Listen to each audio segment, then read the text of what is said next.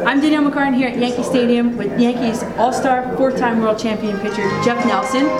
We're here at a Mint Pros J.R. Wynn Productions event. What's the coolest part about being back here for an event like this? Well, you get to see some guys that you played with, John Wetland's here, and Charlie Hayes, Jim Leyritz. Getting back to New York, I work in the city with MLB.com, so I do, and also come to the stadium quite a bit. So anytime you get to come back, give back to the fans, you get to see some people that used to watch me when I played and reminisce, and you know, you get to watch the ball game, so that's the best part. What are like the best stories that you hear from the guys that come here and talk to you here? You know, we just had our '96 reunion here a few weeks ago, and just, you know, you don't realize, you don't see each other very often, because it isn't like, oh, we keep in contact with everybody in the wintertime. You usually see each other at these events or if you're here at Yankee Stadium.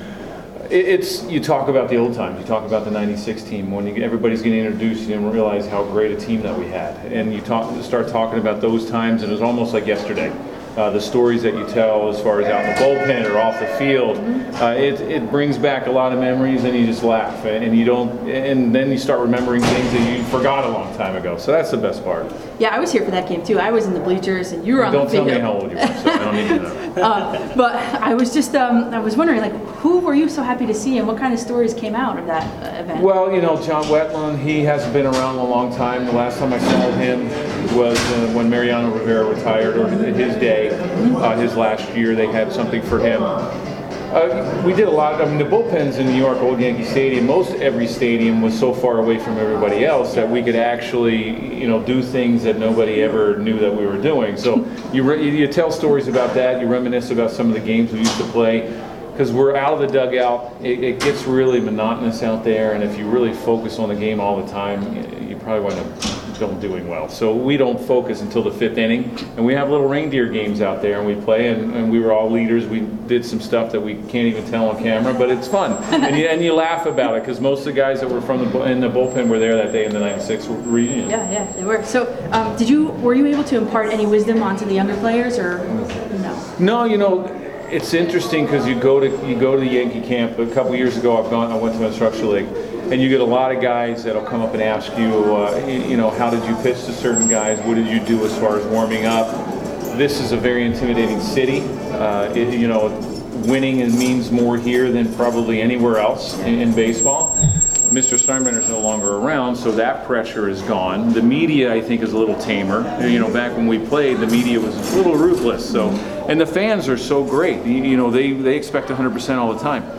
So it's like, it's those times. It's knowing that, hey, you're not going to be perfect all the time. You know, how to get over that and quickly forget about last night if you didn't do well, or yesterday if you didn't do well. And they start asking me the different pitches, how to face guys, what did I do when I warmed up. And that's great. I mean, I did that when I was young. I would look at players and try to pick their brain so I could have success in the major leagues. Right. So I'm a player myself. I'm an athlete, softball player. I brought a ball here. I was wondering if you could show me how to throw your famous slider. Okay. Actually, we're not going to throw it, but just we're not. Okay. Where to put. Well, my arm would break by now, if anyway. But you know, I threw a two-seam fastball, and I always threw a breaking ball, and everything comes off your middle finger. So I always picked a big high seam out of one of the four, and then I would put my middle finger here, and I would hold it, and I would just snap real hard. And you know, and hopefully I got on top, and it was a big enough break that I would get people out. But I had a good breaking ball when I threw over top, and then I became a pitcher, not sidearm, like 3/4, and my breaking ball got bigger. Yeah. So usually everything comes off your middle finger, and your two fingers are together. And you eventually added a cut fastball too. Yeah, a little bit, but mostly it was a fastball slider, and you know, and then I threw a four-seam or a two-seam fastball. Cool. Yeah. That's cool. I've never had a lesson from a. So I got to ask you this: you're a pitcher with 2 career at bats. Right. Yeah. Yeah. Well, 3 actually. I had all bunts. Oh, all bunts. All bunts. 3 at bats, all bunts. Well, I was going to ask you because the MLB is considering adding pitchers to the home run derby. What do you think about that? Well, I don't like seeing. I mean, we all think we can hit. Just like the regulars think that they can pitch. You know, they're down there warming up, throwing knuckleballs and all that stuff. But you know, I played my whole career in the American League, so the only time we got to hit was when we were getting ready for interleague play. And Mel Stoudemire was our pitching coach, so we would have relievers against starters. I can hit 70, 80 miles an hour. I mean, our relievers, we beat the starters to death every single time when we played games. Me watching the game and watching a National League game, I don't like seeing the pitchers hit. Some guys can. You have Bumgarner, you have Greinke is actually a decent hitter. Arrieta for the Cubs is a decent hitter. Cologne, he's got his career home run at, what, 43 years old or whatever he is. I don't like seeing him hit. I mean, you look at Ming Wang that was here with the Yankees, now he's with the Royals. This guy, almost ruined his career running the bases. We had a pitcher for the Miami Marlins. He pulled an oblique, swinging in the cages. They pay these guys so much money to do what they need to do on the mound. I don't need to see them hit. I like the American League style. I know there's people that love the National League style. So keep them out of the home run derby. I don't want to see it. I don't like seeing them hit during the regular season. I definitely don't want to see them hit home runs during home run derby. Yeah. So then, just finally, you do Fox Sports. You work with the Marlins a little bit. So how do you see the NL wildcard race shaping up? Well, the Marlins, they were in it for, well, they still are. 25 games, still, 4 games out. They were in it for a while. They're still in it. It looks a little bleak now. A lot of injuries. It's going to be the Dodgers and obviously the Giants. One of them will win the East. The other one will be one of the wild card teams. It's going to be the Cardinals. It could be the Mets. The Mets are really hot right now, and that's all it took because nobody out of the Pirates, Mets, Marlins, and Cardinals, they all were not very good for about the last month. Right. And now the Mets are playing well. They've been there last year, so they have a taste and they know what it takes to get there again. Unfortunately, they're not going to win the East, so they're going to have that play-in game if they do make the wild card.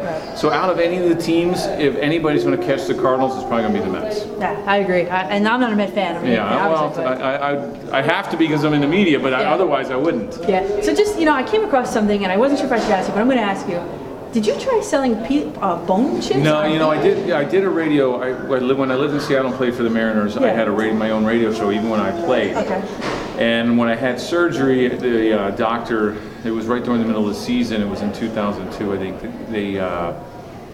I had my bone chips in a little thing, and I took it to the radio station, and they said, "What are you going to do with it?" I said, "I'm not going to do anything with it. I'm throwing them away." So they took it, and they were going to raise. They said, "Can we put it on eBay?" And then I had to sign all kinds of stuff. So the radio station did it, and they were going to raise money for the Curtis Williams Fund, who was a running back for the Washington Huskies. College football, broke his neck, and they opened up a foundation, and they were going to donate all the money, and it got up to like $25,000 or $26,000. Wow. And eBay pulled it and said you can't do body parts or whatever. So I think they wound up doing it on their own website, and they raised like $4,000 or $5,000 for the Curtis Williams Foundation. So I'm like, all right, if you want to take little things that make you sick, then go ahead, do whatever you need to do with them. Okay, well, I'm Danielle McCartan, this is Jeff Nelson, and we are here at a MinPros J. Irwin Productions event at Yankee Stadium. Thank you.